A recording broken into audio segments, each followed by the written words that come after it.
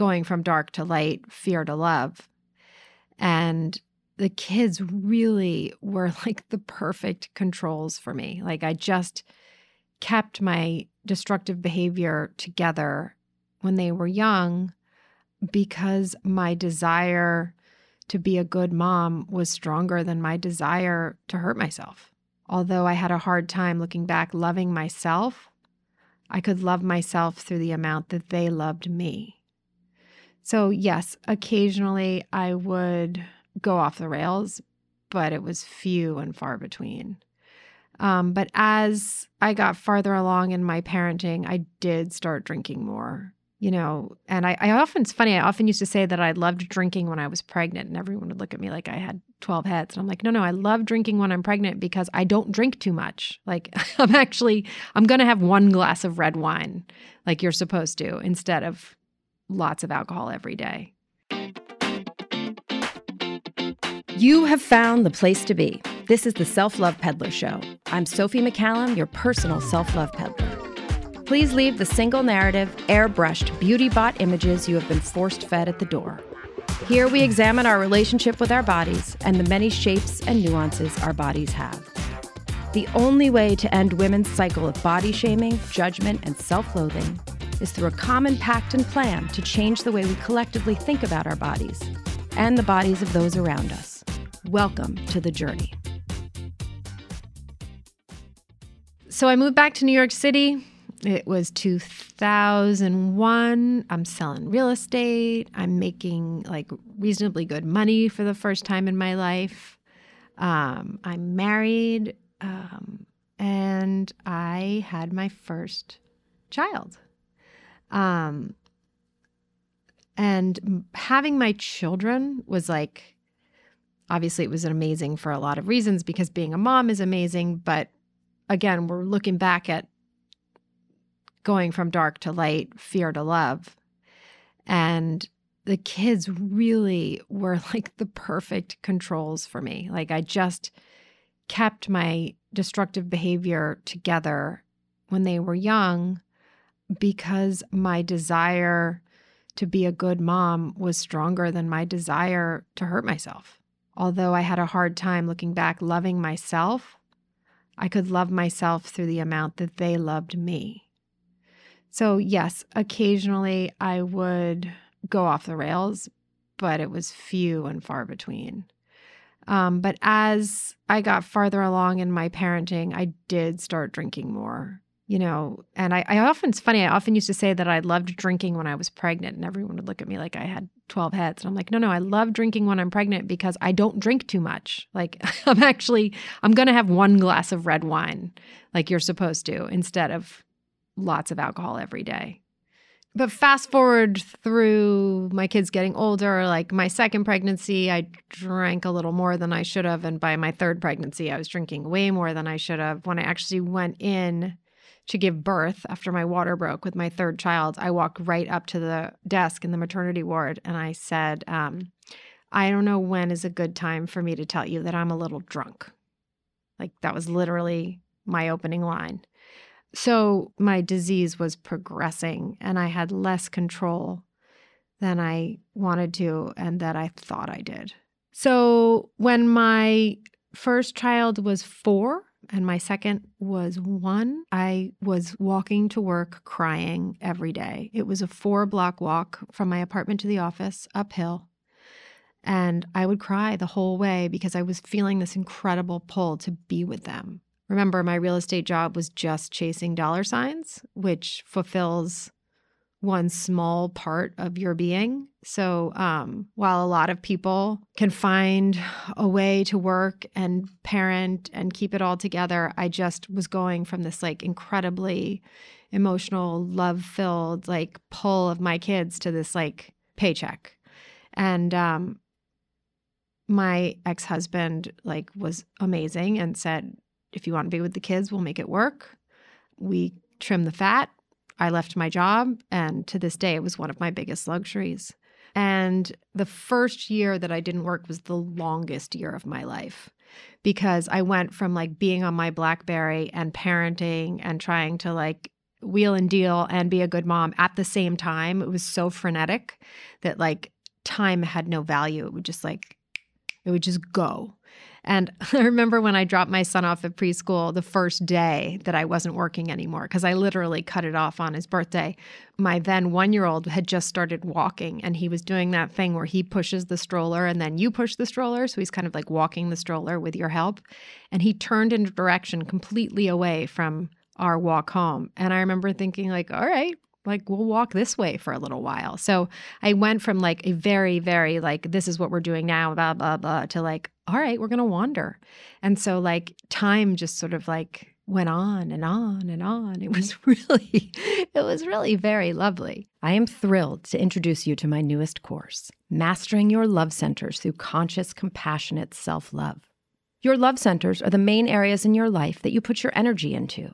Our goal together is to encompass these centers with conscious, compassionate self-love so that this boundless and self-expanding love can grow into the life we have always known we were meant to live. Someone once asked me, "What are you waiting for?" This one question sparked a light in my soul. At the time, I was living unconsciously, without intention, without awareness, without love or balance. Bringing conscious, compassionate self-love to our love centers allows us to identify where we are placing our energy and where we need or want fulfillment. Now I ask you, what are you waiting for? Join me. Join me inside of Mastering Your Love Centers Through Conscious, Compassionate Self-Love. So eventually I had 3 kids. My ex-husband was working a lot, and I was not drinking while they were awake, but drinking when they went to bed. I was drinking when they went to sleep. I was watching reality shows. Bethany Ever After was out. And was I depressed? I don't know. Was I depressed, or was I just using alcohol, which is, let's not forget, a depressant. But I had mom friends, but they didn't know me well because honestly, I didn't know me well. I was still trapped in that circle of far. I still had all of this inactivity in my brain from the abuse that I had done to it as a young age. But yet I always had I still had that self-confidence, but not self-esteem. And so part of me thought that I was perfect, right? So I didn't need to change a thing. But, if you can't be perfect and progress, because there's a great quote that progress always involves risk. You can't steal second base and keep your foot on first. So if I was so perfect, for lack of a better word, it was really impossible for me to try anything, because to try something, you kind of have to fail. And if you're perfect, you don't fail. So it was this nasty little cycle. And I adored my time with my boys, but it was my time alone when they were asleep that I couldn't handle. And that I was drinking through. And when my youngest son was 1.5 years, he had a massive seizure in the middle of the night. And somehow I heard him from my room, and I felt that I needed to be with him. And I was sober as can be that night. I hadn't had a single drink.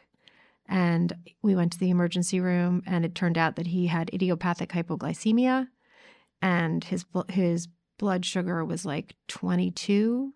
And if you know anything about blood sugar, that's you should be in a coma and you're not going to last long. But we didn't know what the problem was. And we figured it out just in time. They gave him a shot of glucose, and he literally came back to life in my arms. He went from sort of seizuring and staring with huge black pupils at the ceiling, zoned out, to looking at the TV. Thomas the Train was on the TV, looking up at the TV and going, choo choo. And the ER doctor, who I saw years later on another visit, burst into tears. I burst into tears.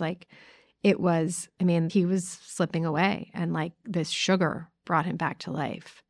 And I think that's one of the moments I realized that there were forces bigger than myself in play. But it wasn't until I got sober that I realized that all around this evening, I was drinking, and I continued to drink, and I continued to not be an available, awake mother at night. But when he had seizures, and he had 3 of them, I was sober and available for each of them. And that is something I will be forever thankful. So in life, you either step forward and grow, or you kind of step back and stay in safety. And I was still in a place in life where I was staying in safety because I just wasn't ready to grow. I was running at the Y. I gained a ton of weight with each child, and that's part of like some of my body interest, which we'll talk about in another podcast. But I ran a lot to lose the weight that I had gained with each child. And I would run at the YMCA because they had a child, like a reasonably priced childcare thing at the 92nd Street Y. And I would run on this tiny little track in circles. I would just run in circles and run in circles and run in circles. And while I ran, I would daydream about all of the things I was going to do with my life, the businesses I could grow, the parties I could throw for people when I made money, like the songs I would write. It's just like endless ideas. And like while all of those wonderful chemicals were being released while I ran, I would have all of these hopes and dreams, and then I would stop running and I would let them all go. I would just like postpone everything. I was postponing growth. I was never taking any action. And I love this quote, doing is a quantum leap from imagining. Thinking about swimming isn't much like actually getting in the water. Actually getting in the water can take your breath away. The defense force inside us wants us to be cautious, to stay away from anything as intense as a new kind of action. Its job is to protect us, and it categorically avoids anything resembling danger. But often it's wrong. Anything worth doing is worth doing too soon. These are words I did not know at the time. I was so incapable of risking because I was so afraid of falling and failing, because I was so unattached from myself and had such little love and regard and esteem for myself that all I did was think about swimming. All I did was think about all of this stuff. I never actually got in the water. So in 2012, I hit a point where I was like very, very, very unhappy. I was stressed out. I was shockingly thin. I looked amazing, and it's the one time in my life before the Self-Love Peddler that I ever posted images on social media because I was so thin. And like that just tells you all, like buyer beware, like social media is perhaps not the standard you want to live up to. Do not compare your insides to other people's outsides. But in 2012, I left my husband.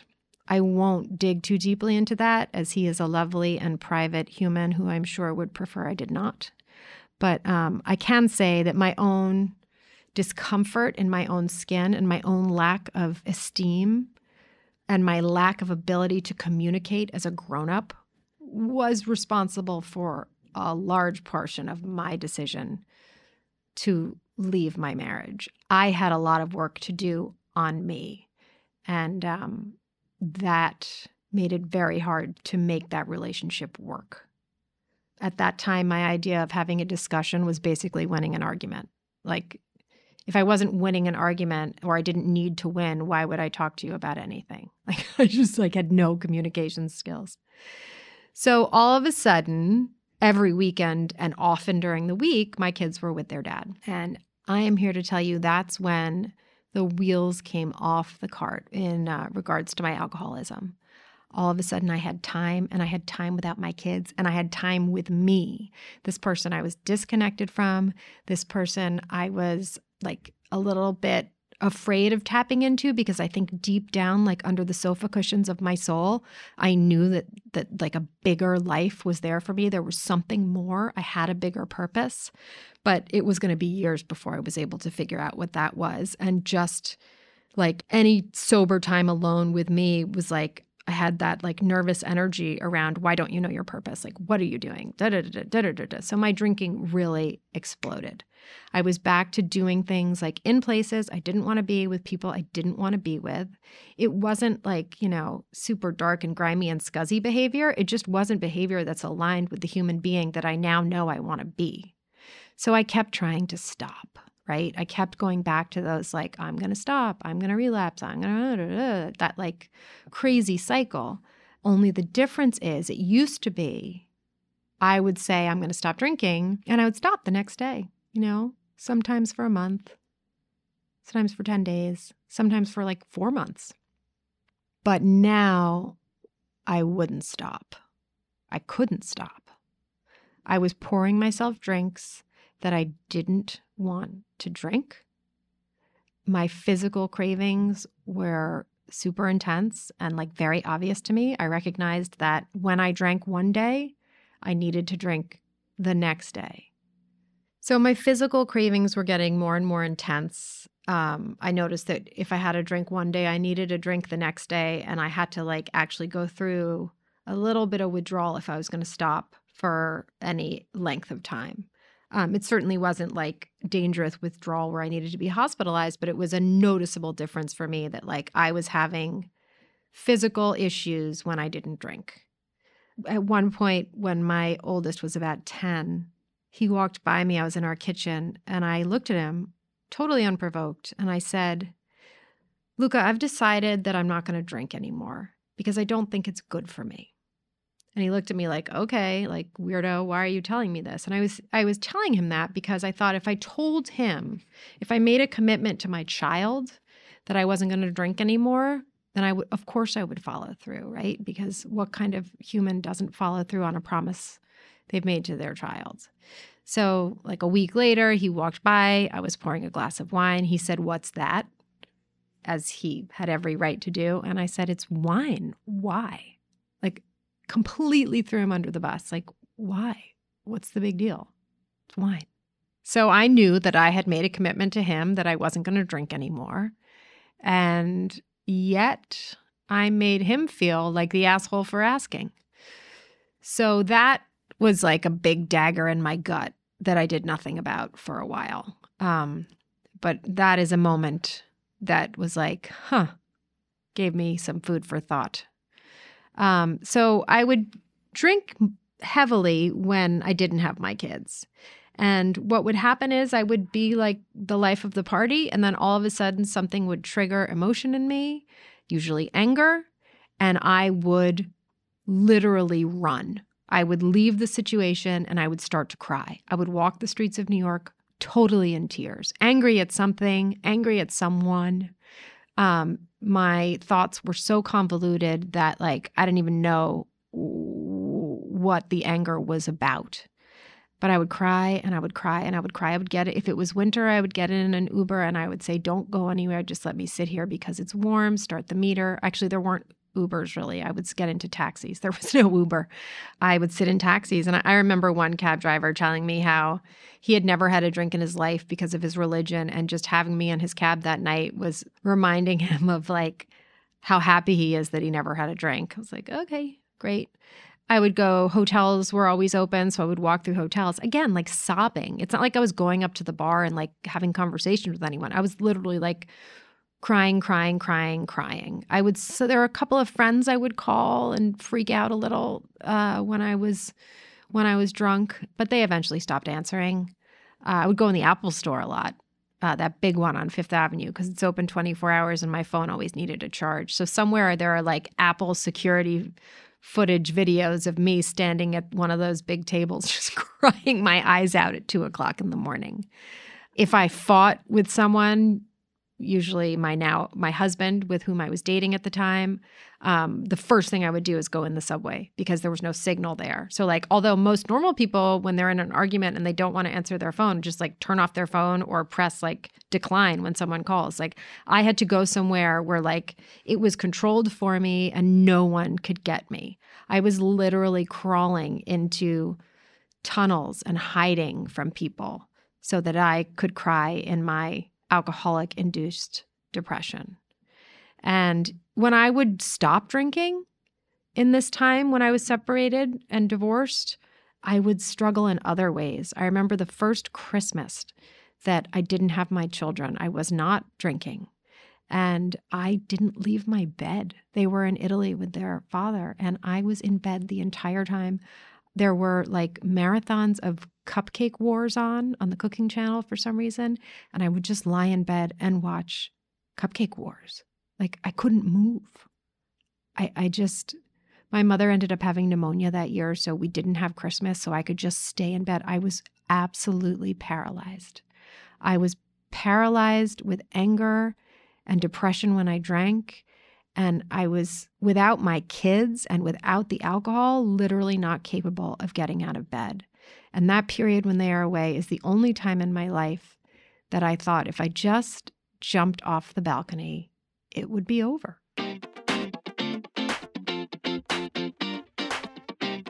If you are craving to go deeper on your self-love and body love journey, please join me inside my private Facebook group, The Self-Love Shack. We meet once a week to continue our discussions and go deeper. You can also check out my self-love courses and coaching options at selflovepeddler.com. Follow the link in the show description for more details. I leave you with this.